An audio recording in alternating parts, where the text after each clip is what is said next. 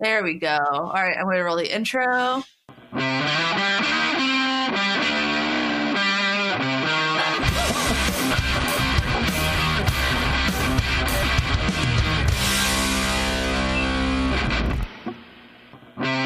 Oh, it's so dumb. Welcome to the Get Offset podcast. My name is Andrew. And I'm Emily. And I'm Tom. And we're here. Yeah, we're here this week with Tom Cram from Spiral Effects. Is that right? Spiral Electric Effects. Sorry, I'm getting distracted by a high-pitched sound. I think my smoke detector's going off. I'm going to go figure out why that's going off and make sure that smaller humans in the area are not lighting things on fire. I'll be... What a start. Oh, man. Sorry, Tom. No worries. How are you doing on this fine Sunday morning? Do people call you M or just Emily? No, not many people call me M. Not many people are allowed. Oh, really? No, some people do, and it's usually fine. But there was this one time, like I fought against that nickname a long time. But it's typically like people who are really close to me or have lived with me call me M because I get it 3 syllables a lot. I remember once there's this woman I worked with, and she was younger, and she was really kind of rude, and I didn't really like working with her. She just felt like she knew everything, like coming into her first job, and I was trying to explain, like, just trying to like help her writing be better. That was part of the job, like writing concise social copy, and she was not good at taking constructive criticism. Things like, I think that if you put this part in the beginning, it would just like flow better. She's like, well, I think it's fine, and that kind of stuff. And I remember when she came up behind me, she was like, M, hey, M. And finally I turned around, I'm like, that's not my name.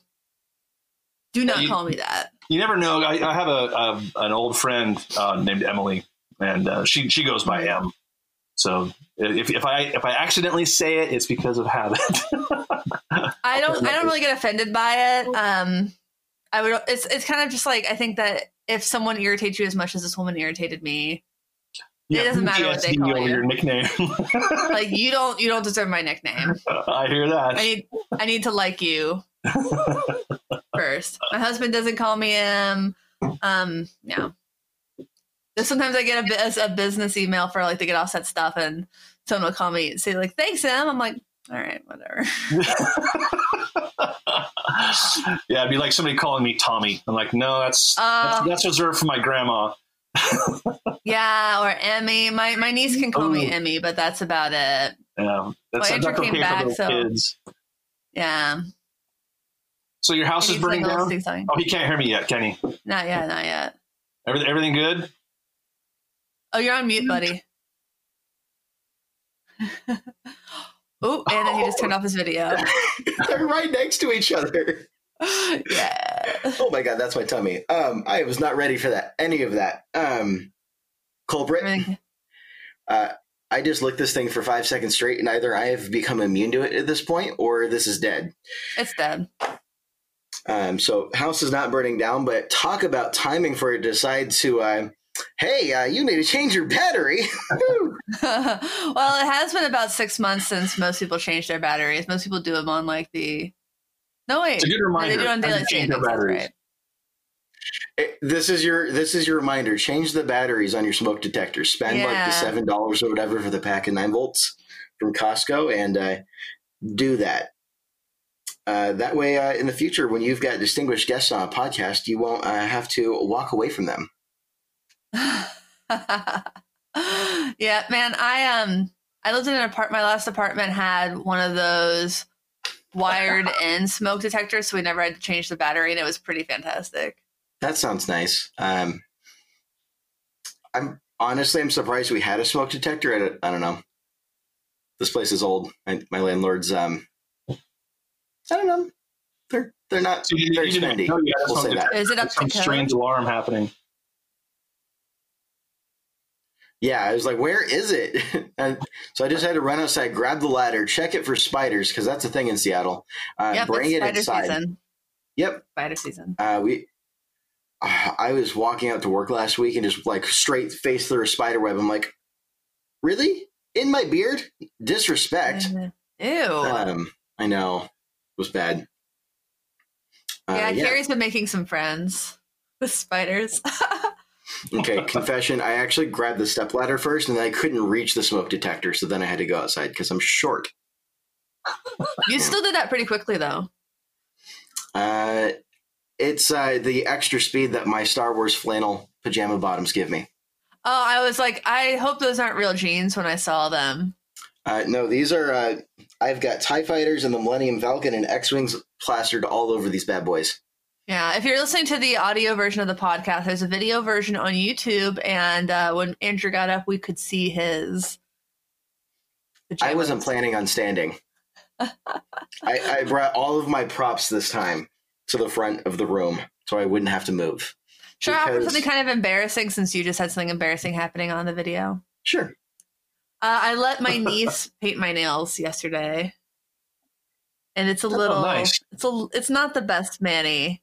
It's a little blotchy. Though I think Rick likes look at that one. It's not even whatever. But she's getting better at it. Though my husband, he was like, I think I like the nail polish. I'm like, I'll buy nail polish, but I would like for you to this morning go out and buy nail polish remover because I can't go out in public with my nails looking like this. I can't. I like it. It's a little goth.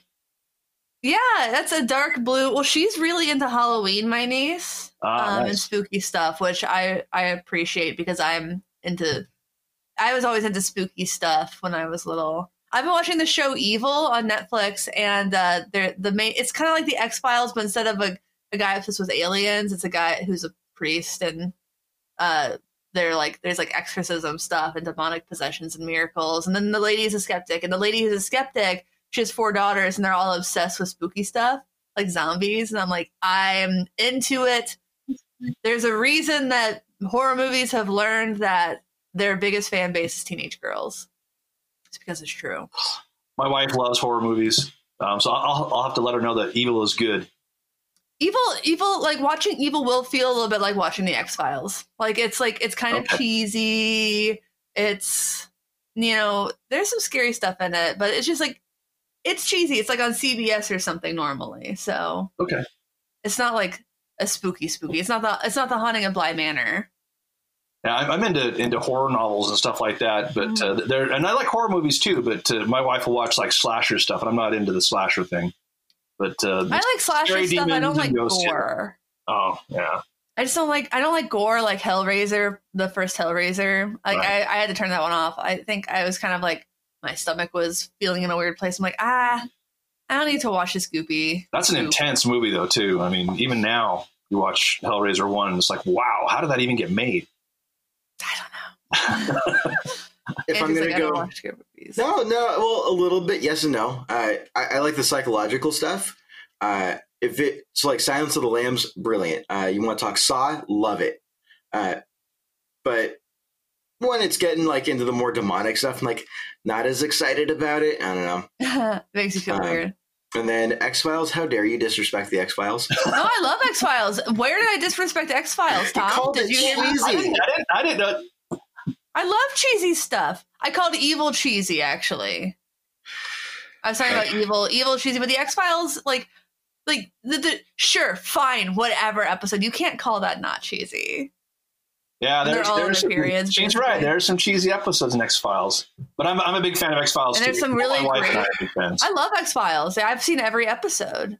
Actually, I think I missed part of the seasons where it was like the guy from T2 instead of David Duchovny. Oh yeah, Patrick. I get him and his brother mixed up. Andrew's seething. Look at him. I want to believe. I love X-Files. Good Lord. All right. But yeah, no, that's kind of, I like sci-fi. I like psychological stuff. That's what excites me. But nothing's going to like make me like go to bed like pissing myself. So at least not likely. I say that now, and then someone's going to recommend something. I'm going to sit down and watch it, and I'm going to end up like sleeping in the bathtub with an axe. The movie that we watched recently that I think really messed up my husband was Open Water. Really? Yeah. He can't swim. Oh, so there's an extra layer there for him. Yeah. I was like, I really wanted to watch this because it's so low budget and it did so well. And that usually bodes well when like it didn't get a big budget, but people flocked to see it. And it just really, he was just sitting on the sofa like, oh, I felt kind of bad about it. Paddle. But we had gone from Hellraiser to Open Water, so a movie that was like making me feel just kind of nauseated to a movie that made him go, That's called payback. Yeah. So I love like Rotten Tomatoes for stuff like that too, because I'm a huge sci-fi fan too. But there's a lot of really bad sci-fi movies out there. And so my rule is if it's got over 65% on Rotten Tomatoes from the audience score, I'll watch it, and usually it ends up being pretty good. But yeah, if you're down in the 40s, no bueno. You just got to MST3K that stuff. Oh yeah, for sure. You got to sit down and choose an intoxicant of your choice and just make fun of it the entire way through with a couple buds. No.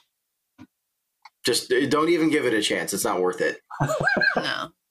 That's fun. I think it's just as long as you're getting enjoyment out of what you're watching. But just to change the subject, because we're about 10 minutes in, I know Andrew has a new pedal that he's kind of excited to share. I do. So I borrowed this exact unit. Well, not the one in my hand. So I borrowed a pedal from my friend Cam over at Gibbs Sunday and Tone Throne. And I had it for about a month and a half and loved it. But the thing with borrowing is you have to give it back. Yeah. I know you learned that the hard way from me too. I know. I had to give back a lot of things I was borrowing yesterday. It's like going through my shelf. I'm like, I borrowed this from Cam. I borrowed this from Emily. I'm just gonna, okay, we'll take 2 trips. So I knew I had to give it back. I had to have one for myself. So I ended up buying one. I did it. I purchased it. It's mine. I don't have to give this back to anybody. I haven't even taken it. Ernie Ball Volume Pedal Tuner. Cool. And if you, well, now you can see the camera in reverse. But it's even got the plastic. So we're going to try something. I'm going to turn up the gain on this just a little bit. And I'm going to do some ASMR stuff. He's doing some ASMR. Nice. Ruined a little bit by your phone notification, Andrew. Well, that was actually mine, I think. Oh.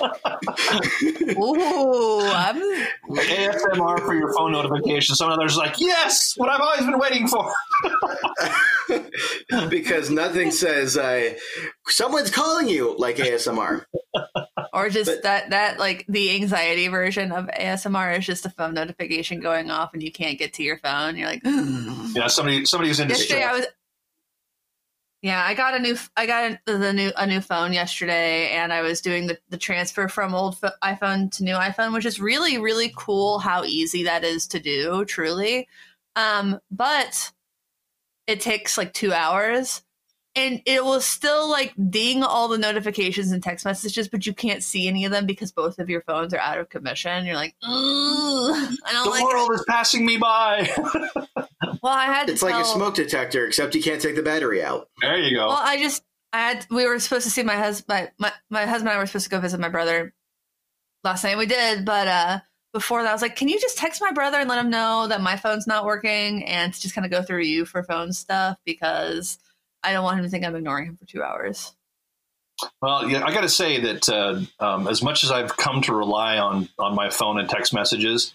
We went over plan last month. And so we had to turn off a bunch of stuff. So when I was traveling to the shop and back, I had my phone off. And I got to say, that was actually a pleasure. Not having my phone dinging all the time and not having to worry about if somebody's texting me while I'm at a stoplight. It was nice. Become too reliant. Yeah. That's why I don't want Wi-Fi in airplanes. Make it stop. No more. I want my boss to know that I'm on an airplane that he cannot reach me. I mean, if you're out of podcast like wrong an hour they or always two, make I'll work on the plane joke. Yeah.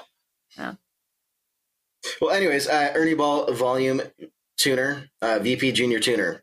And it's even got the effects loop on the back, and I'm in love. Buffered effects loop, which is kind of neat. So that was new for me this week. The other thing new for me this week, well, sort of not new for me, but for everybody else, is I've been selling these shirts. Oh, it's a theme. I sold a lot more than... What? It's a theme. Volume pedals, swell. Tom cut out for a second. It is swell with my soul. And the graphics is almost the same size as this, which is kind of neat. But yeah, no, I sold a lot more than I thought I was going to. And I just wanted to say thank you for everyone who bought a shirt. And I'm really excited to see photos. First photo that came in through my newsfeed, someone tagged me and they're like, "Hey, look, Andrew, I got my shirt." And I'm like, I actually cried a little bit at like, not like full cry, but like the sniffles and it choked up. Yeah. So there's something special about other people looking at something that I made and like, I want that. I want to wear that. Yes. So it's kind of cool. Nice. So, actually, I feel that way. I got some new stuff this week. Snags one of my pedals. It really is. It feels like when somebody likes your song. Seriously, it's like, wow, I had a connection with somebody, albeit brief. Yeah. We just got an email from our publicist about somebody who liked a Sunday Crush song. And I was like, oh my God, I love this person who likes this song. And she likes my song. Well, I didn't have anything to do with it, but I play it sometimes. But yeah, I got something new kind of thanks to Andrew. This was a thing that was proctored through Andrew. I know what this is. It's very large. Is it? I was under the impression it was smallish. Yeah, smallish. Oh, wow. It's a Podgo. And I'm excited. Yeah, so this was sent to us by our friends at, well, I guess Andrew's friends at Line 6. Mm-hmm. And this is something I'm going to demo, and then I'm just going to give to Andrew as a birthday gift. My birthday. Andrew was like, when you demo it, can I like buy it from you from like a friend rate? I'm like, yeah, sure. Just tell me what's fair. And he's like, oh, well, there's no really used ones. I'm like, there's no used ones. I was looking on Reverb, and there's no buying guide. I'm like, I don't know what a fair price is. I thought that's what I thought you were hinting at. Give it to me the whole time. Honestly, no. I was like, that. Like I don't want to offer you like $200 for it because that would seem rude. But anyways, yeah, I appreciate it. That's I've got something here. I just finished this build. Just a sec. Okay, I'm excited. Oh, why does that look so familiar? So this is oh my God. What? Okay. Now Tone Bakery body, triple P9. Yeah. And they had a sale a few months ago. Then I put a Mighty Might neck on it with Spurzels. And that's my latest build. It sounds freaking great. That looks so much like a guitar I was just working on. I was just working on an offset baritone with that same body, same pick guard, and all the configuration.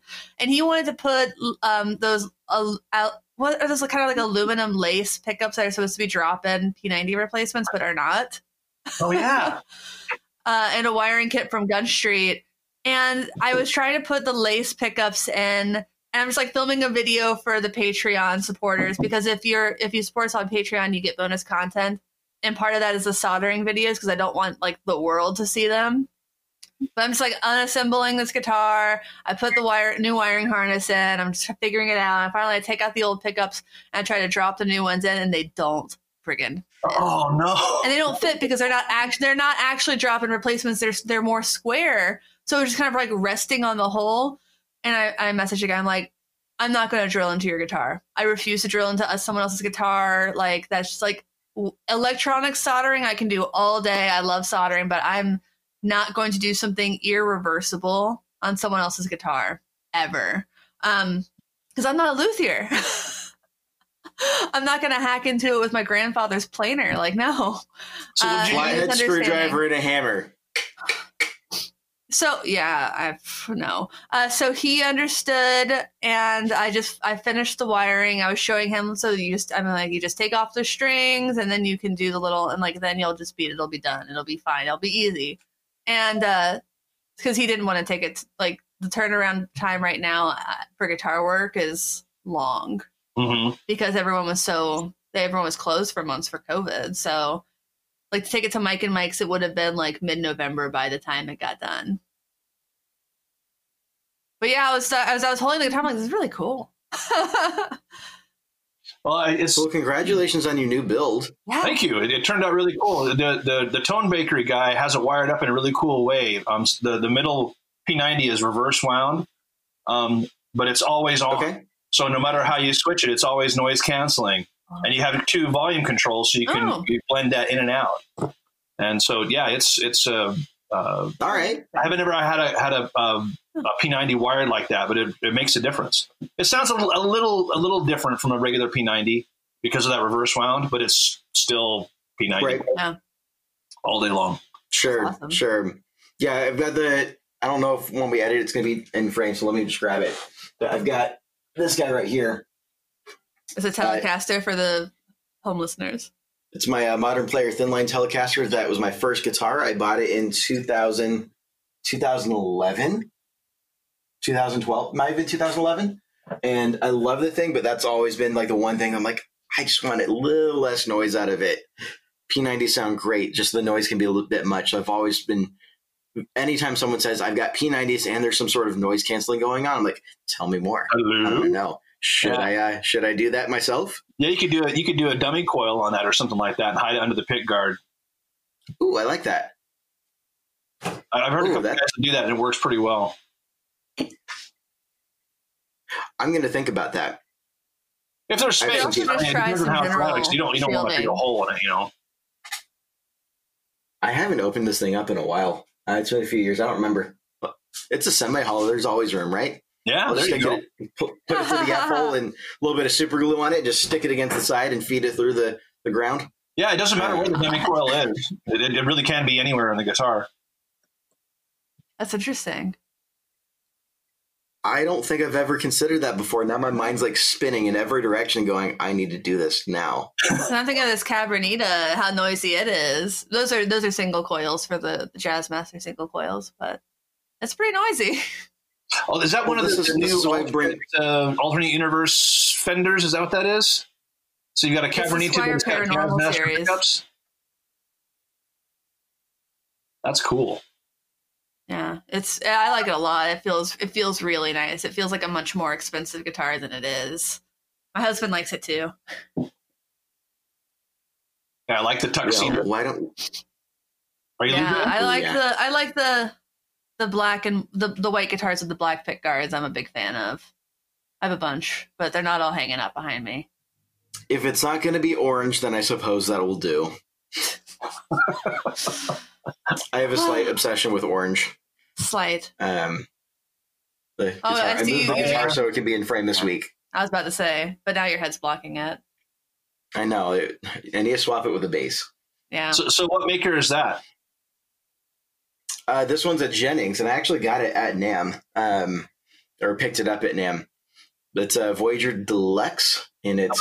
I'm seeing a bound board, block inlays.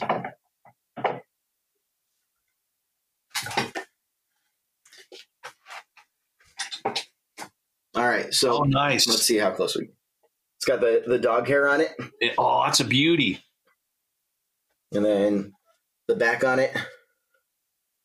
And yeah, double bound body, bound and blocked neck, matching headstock.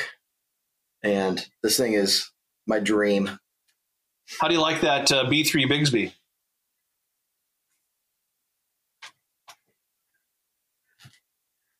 I haven't had a guitar with Bigsby before, but I'm really loving it. Actually, it's just got the nice kind of feel for when because I don't do any dive bombs or anything too crazy these days. Right. So it's just nice at the end of like a whole note or something, just give it a little bit of touch in there.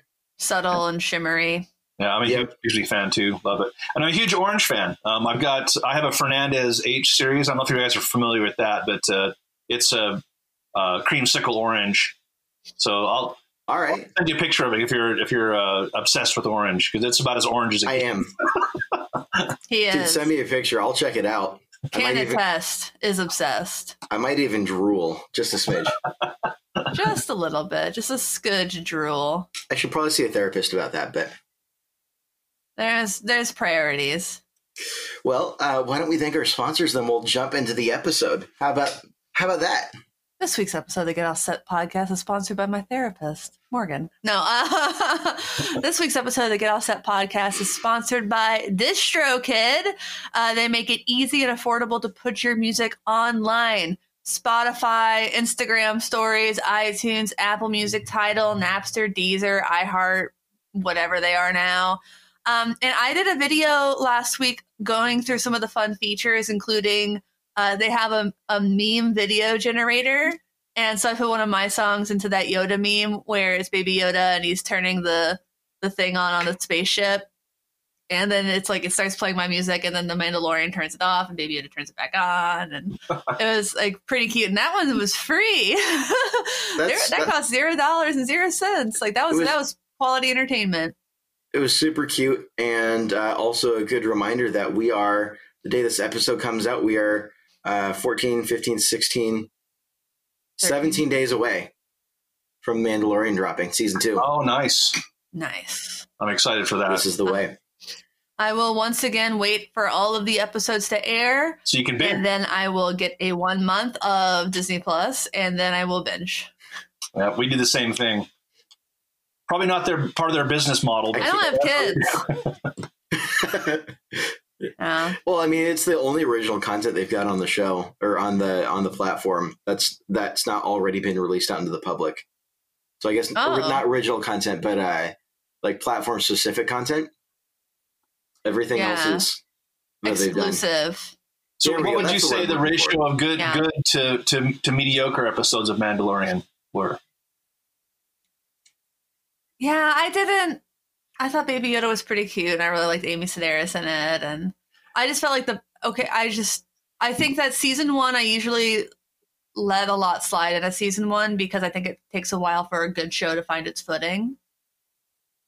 So I think there was maybe 2 or 3 episodes that are okay-ish, and the rest were phenomenal. I'm right there with you. There were a couple I was like, oh, this is kind of getting into, Jar Jar Binks territory. But the rest of them were great. The episode that a lot of people really hated was the Tatooine episode. I got to say that was one of my favorites. And I actually think they did a really solid job with it. That's the one with the female bounty hunter, right? Yep. Oh, I like that one. I did too. Yeah, that was the episode with Amy Sedaris. A lot of people really didn't like it for a couple of things. They thought it was they're pandering to fans. I'm like, I'm not complaining. All right. And then the scene with the Sand people and the sign language, and people are like, well, we don't like that either. I'm like, I don't know. It's just adding layers. I liked all of it. Okay. It's okay to not like things, but don't, like as you say, don't yuck someone else's yum. Yep. But I do that a lot, so. Yeah, I like to say, don't yuck someone's yum. I don't need to know what tickles your pickle, and don't be jerking my gherkin. Yeah, that's the big thing, man. I don't need to know. I don't care. Like, just don't tell me those things. And I've gotten messages from guys who I think thought they were like meaning well, and then they were like, but just like every time I see a woman with a guitar, I just get like titillated. I'm like, I don't care. Really? Talk about it with your therapist. Yeah, I've gotten that. That's weird. It is weird. I agree. I try to not talk to that person, but he is out there. So my wife actually accuses me. She says the only part of my life where I'm sexist is with female vocalists. And when she first told me, I'm like, what? What are you talking about? She says, no, look through your collection. How many female vocalists do you have? And I went through and I'm looking and I'm like, oh my God, she's right. But it was like a totally unconscious thing. But this is like a weird tie-in. But even with the female vocalists that I like, it would never cross my mind to send them an email saying, well, that's just, it's creeptastic. Sorry. I'll start really ranting. Creepy, yeah. No, you don't need to share that. Although I've heard from I think my most wife people and other female friends that the guys will come out of the blue with just weird comments and emails like that too. So I don't know. Yeah. A guy just messaged us the word come one day. Ew. And I was like, why? Yeah, that was weird. That was not great. Unsolicited. Not fun. Anyways, that's our sponsorship bit for DistroKid. I might cut that in post. If you're interested in trying out DistroKid. Yeah, we took that conversation in a weird place. I'm so sorry, Daniel. I'm so sorry, Daniel. DistroKid's like, we trusted you. If you're interested in trying out DistroKid, well, now it's a memorable sponsor spat. If you're interested in trying out DistroKid, you can save 7% on your first year with the link in the video description, and that helps support the podcast directly and financially. If you're also interested in oh, shoot. It's the week. Andrew, it's the week of the Patreon naming all the people because we hit a milestone on Patreon where we have set some goals, and we're not going to discuss the other goal. If you want to see the other goal, you must go to patreon.com/getoffset and help us get to that goal because I'm not going to say it out loud. But now I get to name every single one of our 23 patrons because that was the thing.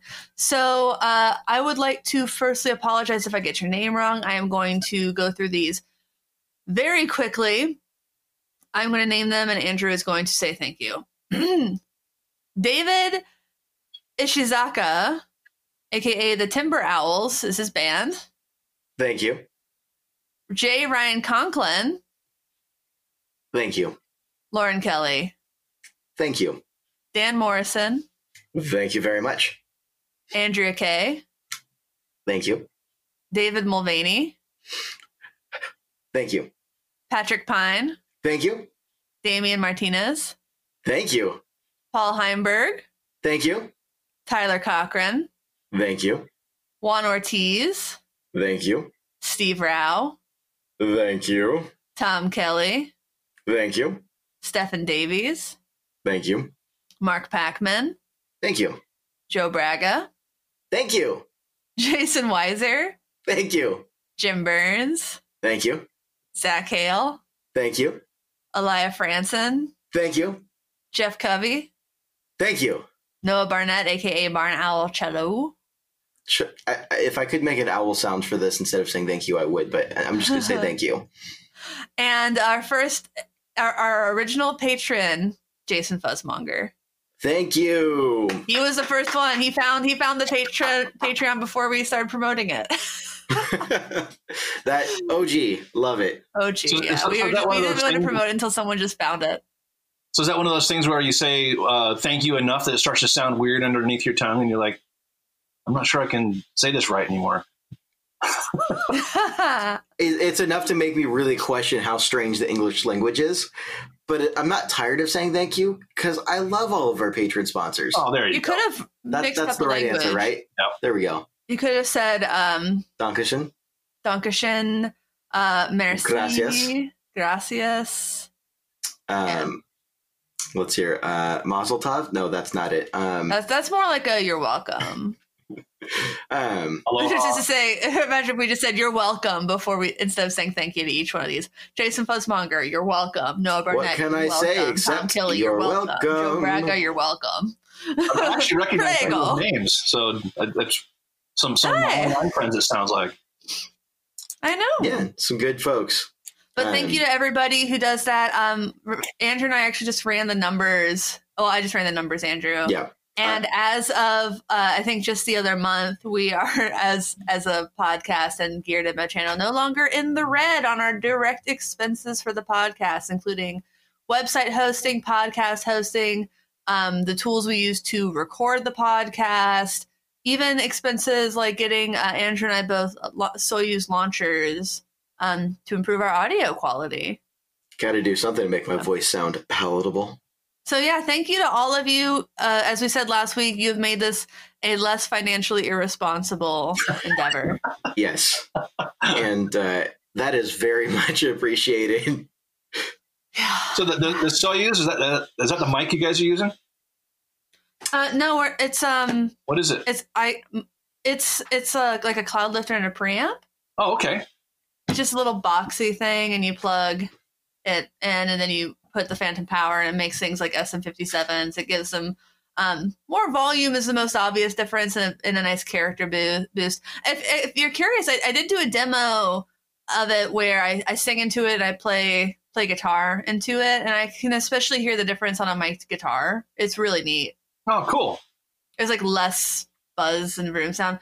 Yeah, it was a nice, fun experiment. After having one for about a month and a half now, I can't believe I had one sooner. And yeah, I'm going to have fun with this, and I might need to buy more. So are you going through it right now? On the, oh, yeah. It's just I'm using mine right now. I'm using mine right now, and the mic I'm using is actually just a Shure E609. Just with a little doodad on it. It doesn't even fit. I don't know if you can see, but it doesn't even reach the bottom of it. Oh, huh. But it's good enough as a pop filter. Yeah. Nice. All right. Well, let's change subjects a little bit here. I know I'm lacking at a really classy transition, but Tom, we're having you on the show, and we want to hear more about your background, because you have done some phenomenal things. Thank you. And for those of us listening, remind us what company you started off with. So I started working for Digitech and DoD in '95-ish. I started on the production floor building RPs and stomp boxes and stuff like that. And then I worked in the DoD marketing department after that, with a little bit of a transition to what is called, we called sound tests, which is where a bunch of musicians were in a room and we test all the pedals that were made and that kind of stuff. Then I switched over from there to working for DBX. I worked for DBX for about 11 years, so a long time. And then switched from DBX to Harman Pro, the Pro Audio division. And I worked there all the way up until 2011, I think. And then I moved from Harman Pro to Digitech and DoD again. And I started there as artist relations. And then after that, I shifted over to a product manager, and then to running the place. And I ran it for about 8 years, a little less than 8 years. And so that's my main history. Then after Samsung bought Harman, I started Spiral Electric Effects, and I've been doing that for the past a little over just about 2 years now. So my own company.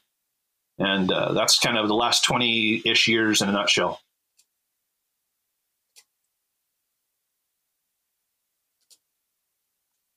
That's a big nutshell. Holy cow. Yeah. Full disclosure, I couldn't hear all of that. Oh, no. it cut out just a little bit, but I got most of it. Yeah, and sometimes it cuts out for us, but since it's recording locally, I think the listeners will hear everything just fine, but okay. I couldn't hear a lot of that. All right. Well, I think Andrew probably heard more than me. I don't want to bore anybody by going through a review. I guess the quick thing is I worked for Harman for 20 plus years, and then ran Digitech and DoD for 8. Nice. And talk about an impact that's had on a whole lot of people. I know for myself, I've got a handful of the pedals from you guys right here. Nice. That's mine. He's got my 440. This is your 440, but I've adopted it for now. I have a lot of envelope filters that you're fine. I've got an FX65 and FX67. I've got the volume and expression here, and I think that's all I've got right this moment. But that's by what I've had right now. I've got a rubberneck as well. Oh, nice. You do, yeah. So you got actually a bunch of this stuff. Yeah, I did a demo of that rubberneck.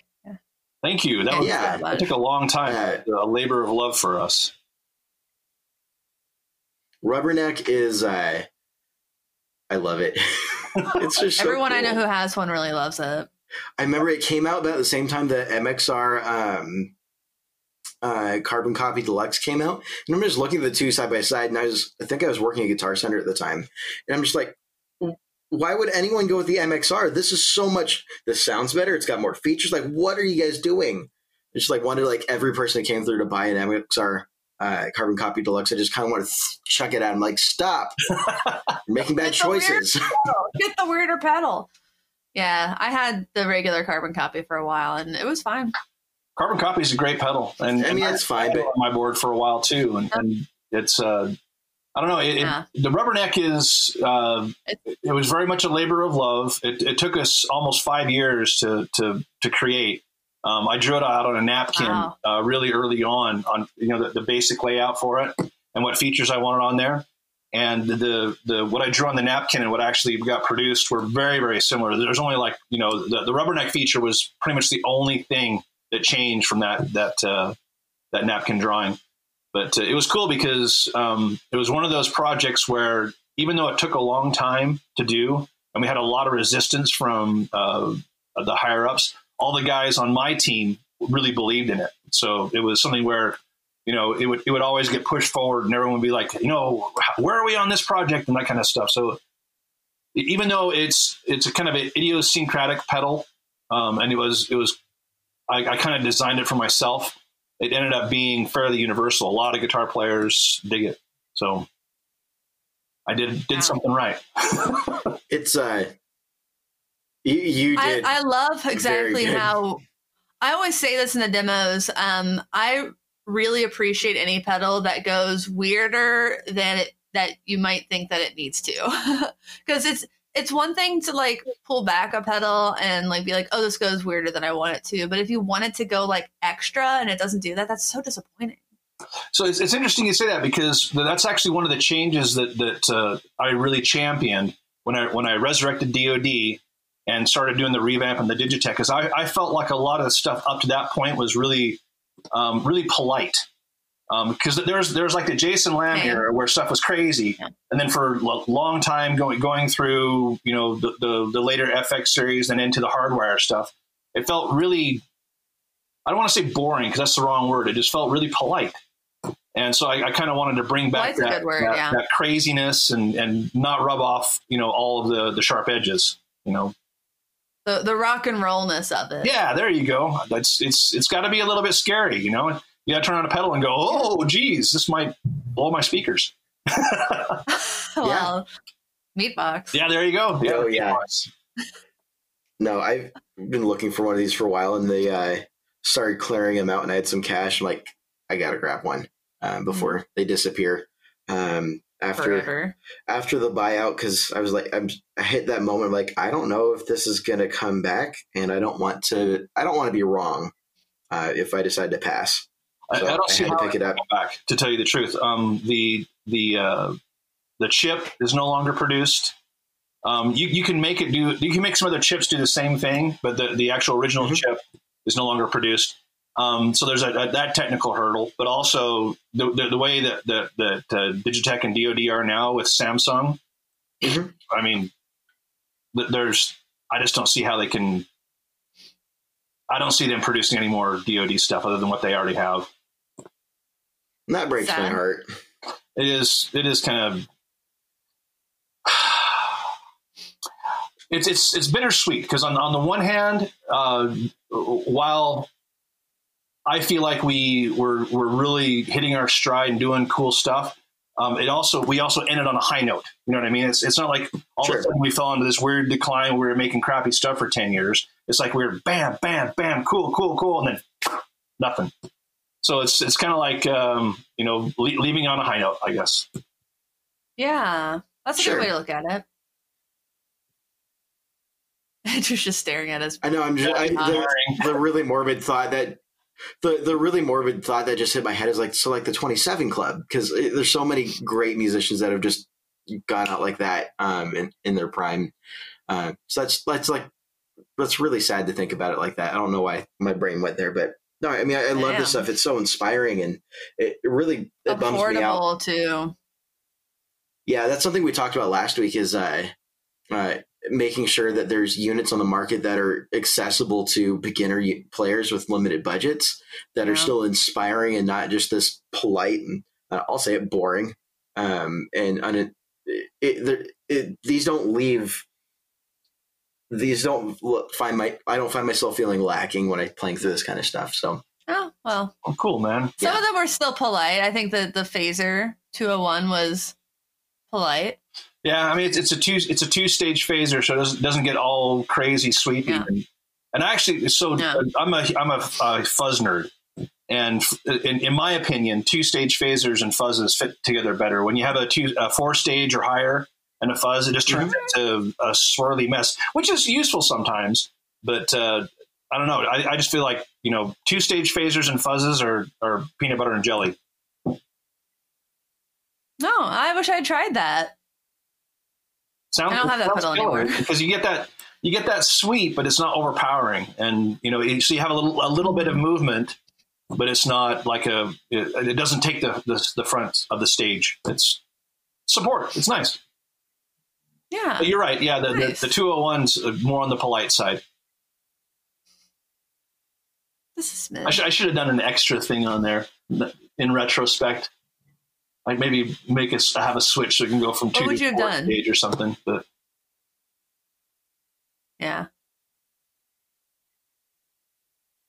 Well, now you have Spiral Electronics. Spiral Electric Effects. Yeah. And I haven't done any modulations yet, so maybe that's where I should go. It's do some phase, maybe some flange. Track down some good old BBDs. But yeah, I've been concentrating mostly on dirt and stuff like that until I get my sea legs and can get more complicated. So yeah, I've only been in business for about 2 years. So yeah, what kind of pedals do you have right now? I haven't gotten to play any of them. Oh, I got to play them at NAMM and they're sick. Thank you. Okay, rub it in.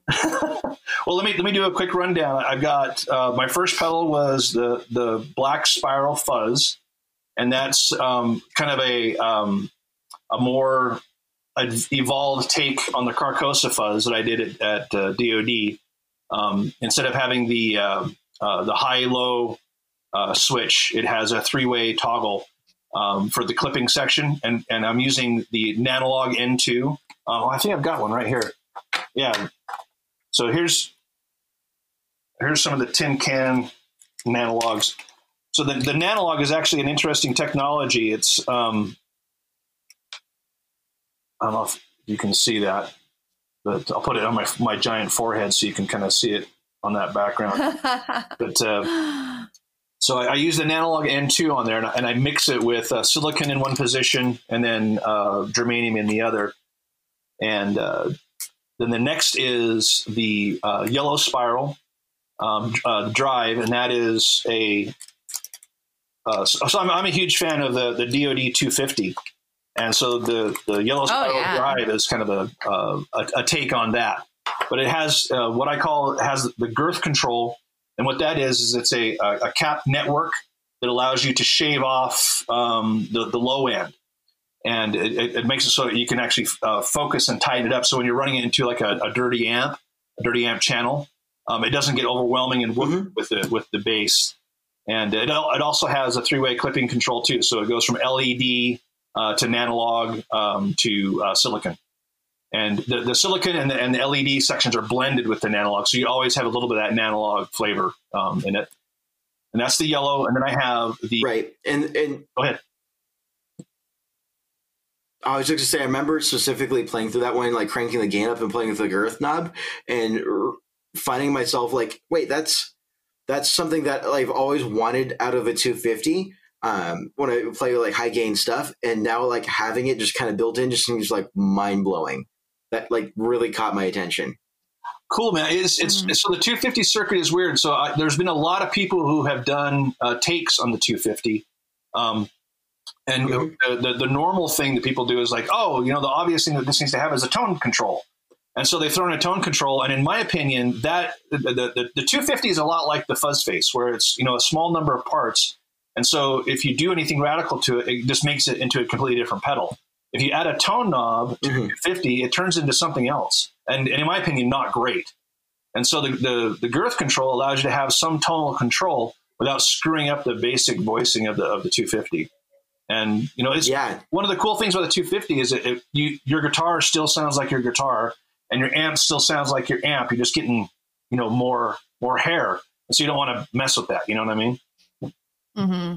I think it's a better incarnation of like a blues breaker type response, where you still want that organic sound out of your guitar and amp, but a little bit more hair to it. Awesome, man. Let's see, and then so that's my opinion. Brings us to the Brute, and the Brute is a fuzz, but it's kind of a variation on the Black, but it's well. So to explain the Brute, I probably have to go back a little bit. So I have what I call my incubator. And the incubator is where I mod my own pedals just through experimentation sake, just to mess around. And then usually if I find a cool mod, I'll offer that as a standalone pedal that people can get. And in the process of doing a couple of different mods, the Brute was kind of born. So the Brute is basically a batch of one-off modifications put into a production pedal. So it's you can consider it to be a variation of the Black, but it's kind of more than that. But I use BC 108 transistors in there, so it sounds more vintage. I reworked the tone control, so it's a little bit darker. So the guys who find the Black to be too bright, which is usually like a lot of single coil players and stuff like that, I recommend the Brute. It does that. I would say it's kind of has a fuzz face flavor, but without all of the weird idiosyncrasies. It doesn't mind where it's put in the chain. It doesn't care if it has a buffer in front of it. In fact, it likes really hot pickups, that kind of thing. So it doesn't, have those same weaknesses. And then from there is the White, and the White is my boost, and it's a JFET boost, and it started life. So back in the day, Jimmy Page used an old Barkasberry preamp called the 1550S, and it wasn't really a stomp box. It was like supposed to be on top of your amp, and I had one, back in the 80s, and it sounds great. It's my favorite boost, but it's really inconvenient because there's no foot switch and that kind of stuff. And so the White was kind of my take on that, but it evolved from there. I put the girth control on there, so it has the cap network like the Yellow does, but it also has an order switch. And what the order switch does is it allows you to have that girth control before the clipping diodes or after the clipping diodes. And so what that does is it makes it so that you can send more bass to the clipping diodes, and that adds more compression, and it changes the feel a bit, also makes it a lot, more aggressive. And so you can go from a semi-clean boost, change the order, and you now have a really dirty boost that really complements cleaner amps and stuff like that. And so that's the White. And cool. And the circuit kind of evolved too. So it really doesn't have any relation to the Barkasberry 1550S, other than the fact that it also uses JFETs. So it kind of just did its own thing as it kind of as I developed it. And then most recent is the Red Spiral. And the Red Spiral drive channel, and that's a collaboration with Christopher from Shoe Pedals. And he and I worked on the DoD Looking Glass, and the Red Spiral is kind of an evolution of that circuit as well. It has an extra gain stage. It's MOSFET, but it was really designed for guys who play clean amps. Christopher plays clean amps, so I play mostly dirty. My clean is what most players would call their rhythm or grit channel, or grit tone. But Christopher plays a really spanking clean thing, and so the Red Spiral is designed for those players where you want to have basically add an extra amp channel to your clean amp, and so it gives you 3 toggle selections of gain.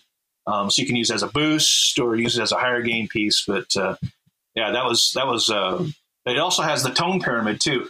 Oh, and the tone pyramid is cool because it's so Christopher's been experimenting over the past few years with changing how a pedal interacts with your guitar's pickups. Because of course, when you change your impedance from the pickup to the pedal, there's a resonant peak, and it depends upon how long your cable is and that kind of stuff. And so the tone pyramid actually has a peak control that allows you to change the resonant peak of your pickup when it's attached to it. So the Red Spiral likes to be first in the chain, but that's all the pedals I've got right now. Nice. I play through a clean amp typically, so that has my intrigue. I've got a Fender Tone Deluxe or Tone Master. Tone Master. There we go. Reverb Deluxe sitting over here. That's been treating me really nicely last few months. So Fender amps are typically known for being a little mid-scooped. So the nice thing about the Red Spiral is you're able to accentuate, those mids by changing that resonant peak, and so they marry really well with Fender amps. Nice. All right, I might have to get my hands on one of those. So yeah, it's. What about things you need to get your feet on, Andrew? What? What about things you need to get your feet on? Get on your feet. Get on my feet. That is quite the transition. All right. Sorry, I just realized we forgot to do that. That was a good. So we had a sponsor several weeks ago. Now you're gonna make me feel embarrassed. My feet are so naked right now. But we had a sponsor a few weeks ago. It was Society Socks. Andrew, can you put it on the camera? Show the packaging. Sorry, I just ripped the top off. Old socks with a social cause. So for every pair that one buys from Society Socks, they give away a pair to a homeless shelter. Nice. All right, you guys aren't ready for this visual effect. Practical effects. Ready? Nice. Oh, those are cute. You got 2 pairs? I got 2 pairs. Nice. So it looks like I've got orcas. Oh, that's so appropriate for the Pacific Northwest. It's very Pacific Northwest. And then I've got this red, very vibrant pattern here. I think that's called the laser beam. That seems appropriate. And it also has orange in it, so I approve. Oh, there you go. Nice. Well, happy early birthday, Andrew. Yeah, they were men's socks, so I didn't keep any of them. How about early Christmas? Because socks are a Christmas gift. So do you roll up your pants high enough so people can see your socks? I do cuff my pants. Do you peg usually them? Because I'm short and buying pants with appropriate lengths is difficult. But I do sometimes roll them up the extra layer up just to show off some socks. I don't know if Tom is laughing because I mentioned pegging pants, and I think Andrew, you're way too young for that. I know what that is. Man. That's what we use all the time. I might be very young. Yeah, we're in our low top Converse and pegging our jeans and wearing the half socks. Yeah, I like a pant that cups like tightly around the ankle. Yeah, I remember there was that period during the 90s when pants got all baggy. It was a little sad. I like the clean look. Mm-hmm. For sure. I remember when I was in high school, it was like 80s week, and I was like, I've got to dress up like it's the 80s. And I remember my parents like trying to explain like what pegging was, and I remember I couldn't get it to work quite right, so I tried to use the cheater method with a clothespin, and I remember stabbing my thumb. It was just a mess. You stabbed your thumb with a clothespin? Yeah. That's a feat, dude. Are you thinking? Safety pin. Safety pin. I was about to say, pin. There we go. Did you get a splinter? How did you stab yourself with a clothespin? No. Yeah, Tom. For reference, I'm a child and turning 26 in a couple weeks. So when you say that you said you started in 95, I was born at the end of 94. Oh, so you're like a newborn. I am, yeah. I frequently get called all sorts of derogatory childlike terms on the show. Little buddy. Little buddy is one of them. And that was Emily has had maybe one too many gin and tonics at a Hold Steady show. That was at the show. I forgot. I'm like, wow. I went to concerts once upon. Yeah, I remember that. All right, here we go. Actually, before look at that. Yeah. Socks. Yeah, so before the podcast started, Emily and I were talking about how COVID has changed everything, but that's a huge change. It's been so long since I've been to a live show. It's been so long since I played a live show. It's very frustrating. I played a live stream show, but it's not the same. It's not the same when there's not an audience there. because I can't go into the audience and do my guitar solos like I usually do.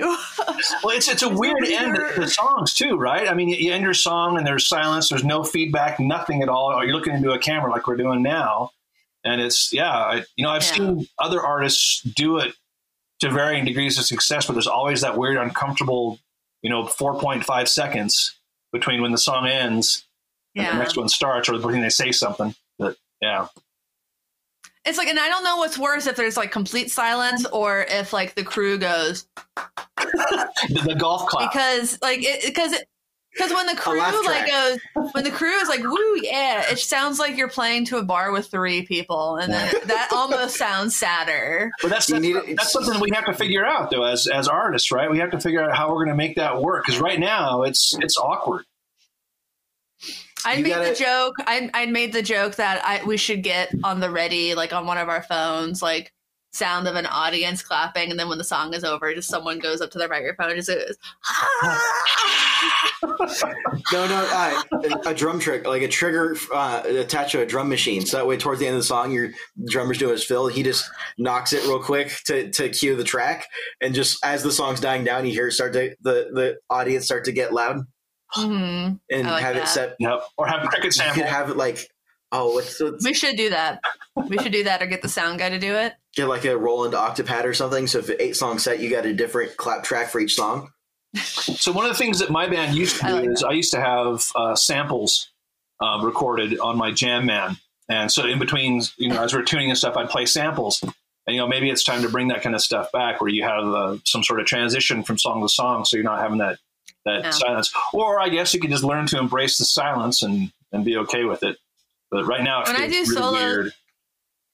Yeah, when I do solo stuff, I'll do like I'll make a really quick little loop, and then I'll go in tune, or I'll get prepped for the next song. So I just like get my loop, do that, then I set my settings, tune my guitar, and then I stop the loop and play the next song. But that's a good way to do it. That yeah, I seen Jeff the Brotherhood when I saw them for the first time at Webster Hall. No, it wasn't. I don't know. It wasn't Webster Hall. It was the Bowery. And they would just play songs on their phone between songs when they were tuning. I was like, oh, all right. Yeah, I mean, it's kind of our responsibility, right, as artists to figure out how to make that work. It's weirder when there's fewer people on stage, because normally I think that would be filled with banter, but when it's just like 2 people or 1 person, there's no like between song banter. Yep. I mean, there could be. It just depends on how crazy you want to seem in front of everybody. Like, hey, Andrew, how was that show? I thought it was pretty great, Drew. What about you? We killed that last song, didn't we? The audience loves it. What audience?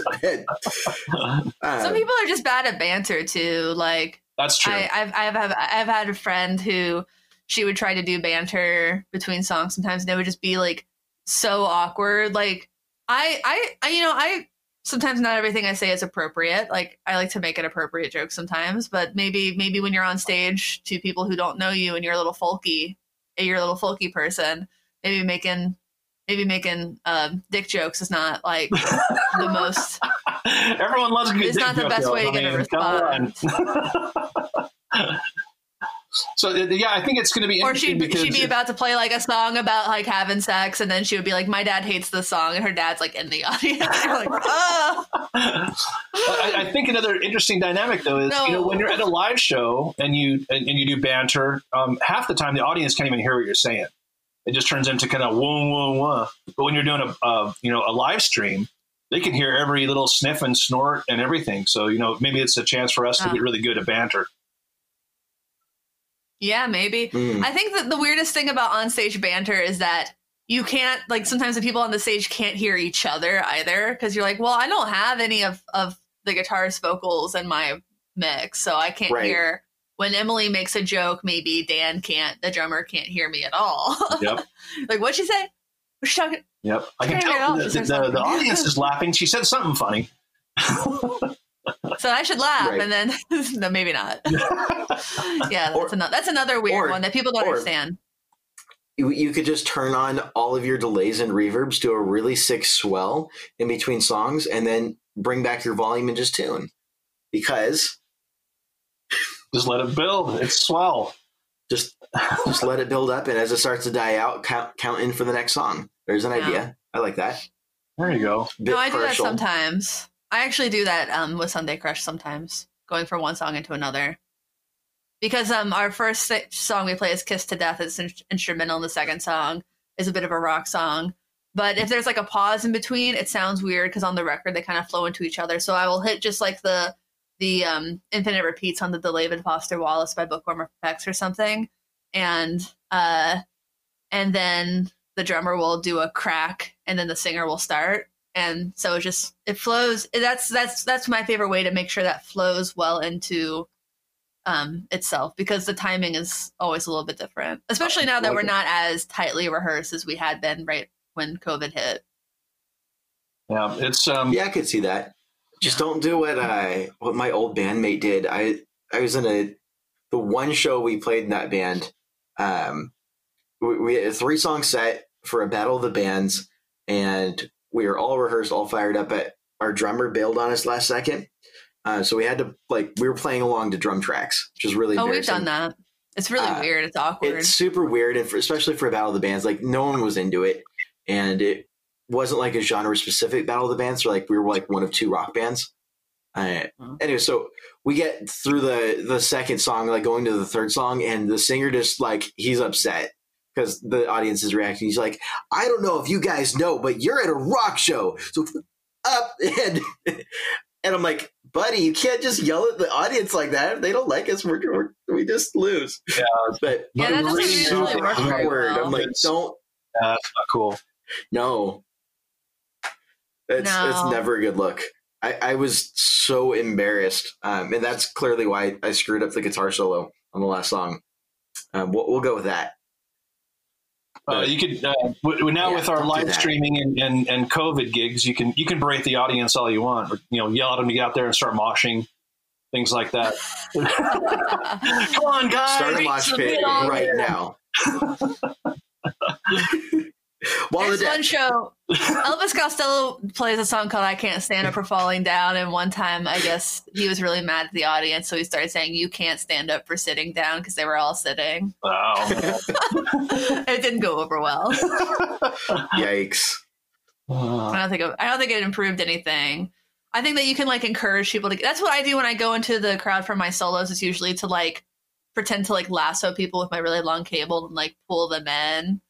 Nudge them closer to the stage. It usually works, actually. It's they feel shame. And then Jenna does it for a song, and then I do it again. Get out there! Nice. It's kind of cute. Yeah. Now you just people pull the usually camera respond over. well enough to that. Yeah, all right, so, Tom, before we wrap things... we've got so many good ideas on this episode. So... Before we say end of episode, while we've got you here, one of my favorite things in the last few months in COVID, just kind of scrolling through my news feeds, when you've got stories about what it was like working at DoD and whatnot, and in Digitech, and sharing some of those, and you share those in one of the DoD appreciation groups. Yeah, the Appreciation Society on Facebook. Yep.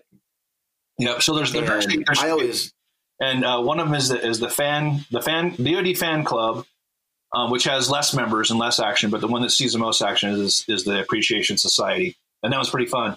It's not just me either. There's 4 other guys that are ex Digitech and DoD that talk about stuff too. Rick Kreifeld, John Hansen. I can't think of who else, but yes, but it's a fun group. It's cool because I've been a lot of guys who are big fans of the Jason Lamb era stuff too. So it's not just me talking about my crap. It's other guys talking about different eras and stuff. And they're various fans of the multi effects and stuff like that. So it's a pretty wide ranging group. I've been really enjoying it, and I guess I'm going to put you on the spot if you don't mind. And do you have a story? A story that you'd like to share that might be a little off the wall, or something that we would love to hear as an inside track of what things were like. A little bit of nostalgia lane here. Oh boy. So you are putting me on the spot. There's a lot.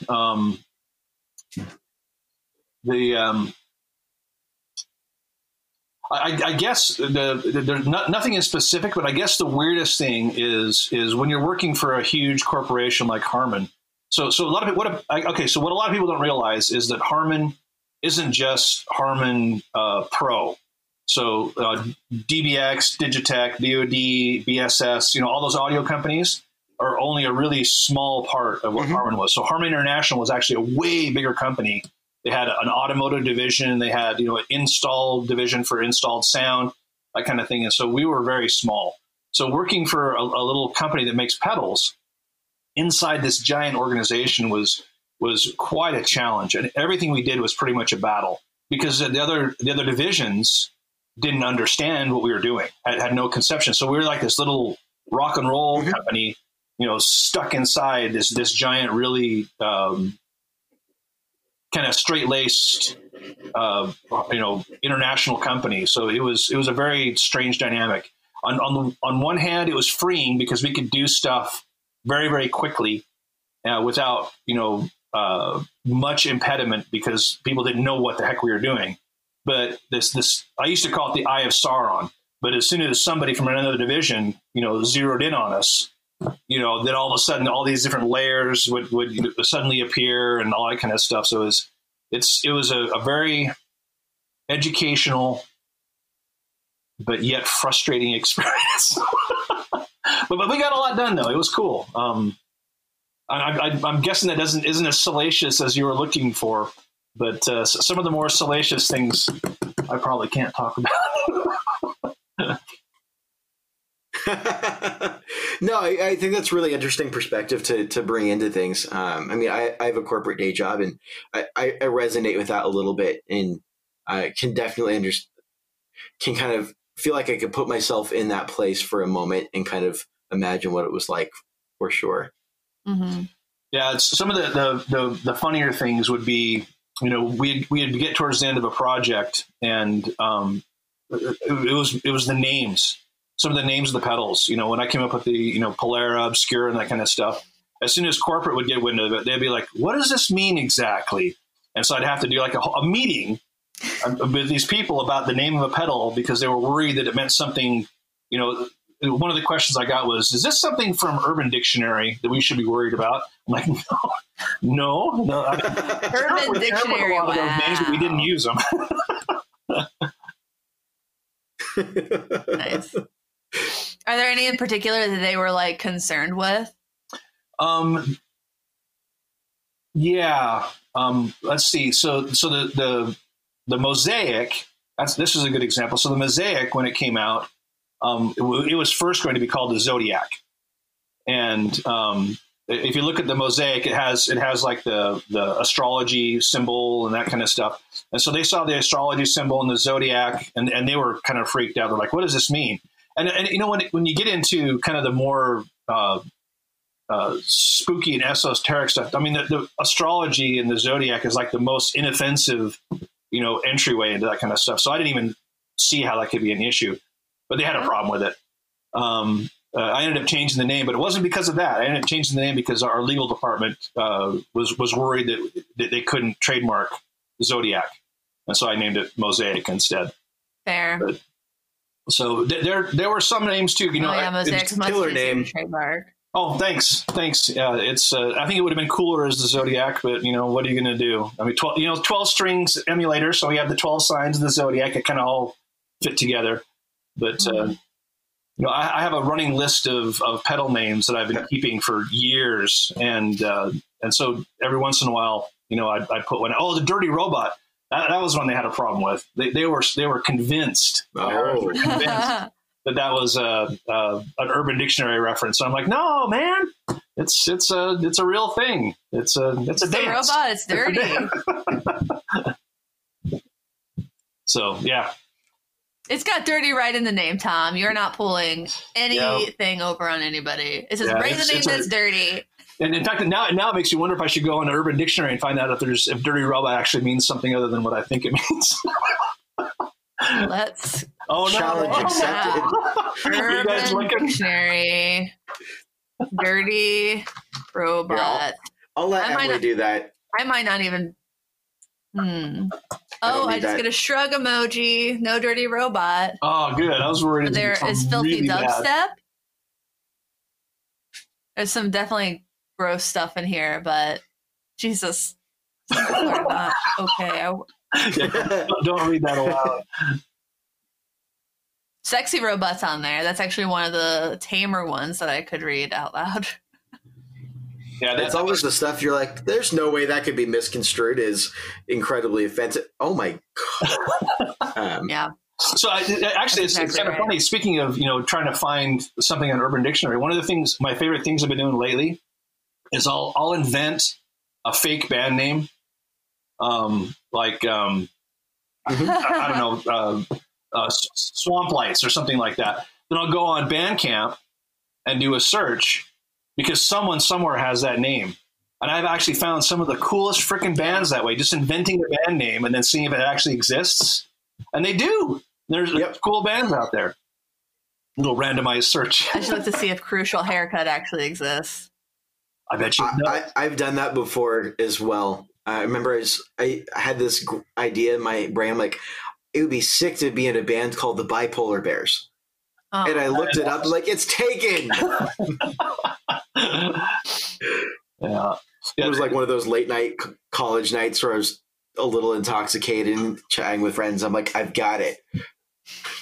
That's actually a cool name, Bipolar Bears. I'm not surprised it's taken though. That's a good play on words. Yeah, nice. I'm a fan of puns. Yeah. Well, I think that we've been going for just over an hour. Probably a good time to wrap it up. But Tom, where can the internet find you? You can go to my website, which is simple. Just www.spiralelectricfx with separate letters F and X.com. Facebook, just type in Spiral Electric Effects and you'll find me. Instagram is the same thing. But, I try to keep pretty up to date on both Facebook and Instagram, posting stuff where, you'll be able to see me actually in the middle of a build, and I'll post pics of that and any latest experiments I'm working on. So it's pretty casual, pretty fun. It's a nice change from Harman to be able to do my own thing and be able to let people in a little bit more intimately, I guess. So, yeah.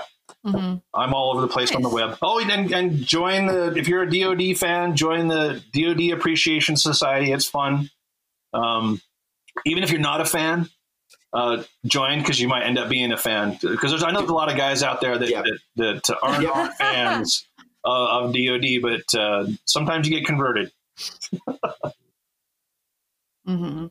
And if you like DoD pedals and you happen to have a volume or expression pedal. I think I brought this with me to NAMM, the expression, dude. To show off. The jazz cup, or the what is that? The on the left that's snazzy. Awesome. We call it snazzy. And it glows in the dark.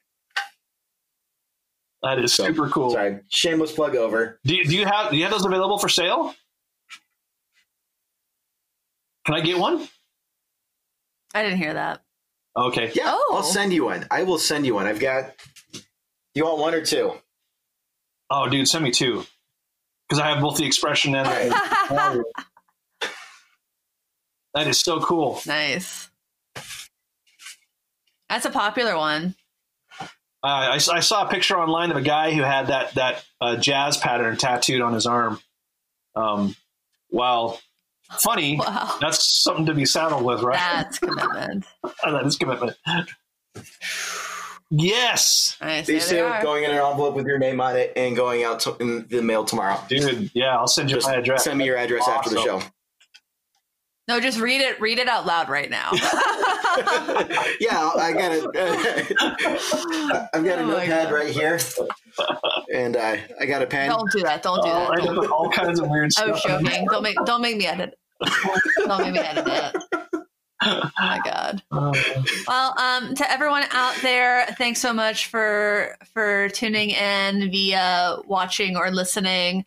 Please consider supporting us on Patreon at patreon.com/getoffset. We also have merch at getoffsetpodcast.com/shop. Or if you don't want to spend any money, but you would like to support the show, You can do that by leaving a rating and review on iTunes. It really does help us in the charts and get new listeners, etc. I don't know if I should say thanks for watching or thanks for listening now, because on the demos I say thanks for watching. On the podcast I say thanks for listening. And they had, let me look at the numbers. I think they had kind of similar listen. Well, actually, no. Oh, wow, that's actually really close. How about I say thank you for listening because no one wants to watch my face. And you say thank you for watching. Thanks for watching. Thanks for understanding. Thanks for listening. Thanks for understanding. Until next time, my name is Emily. My name is Andrew. And I'm Tom. That's Tom. All right. Goodbye.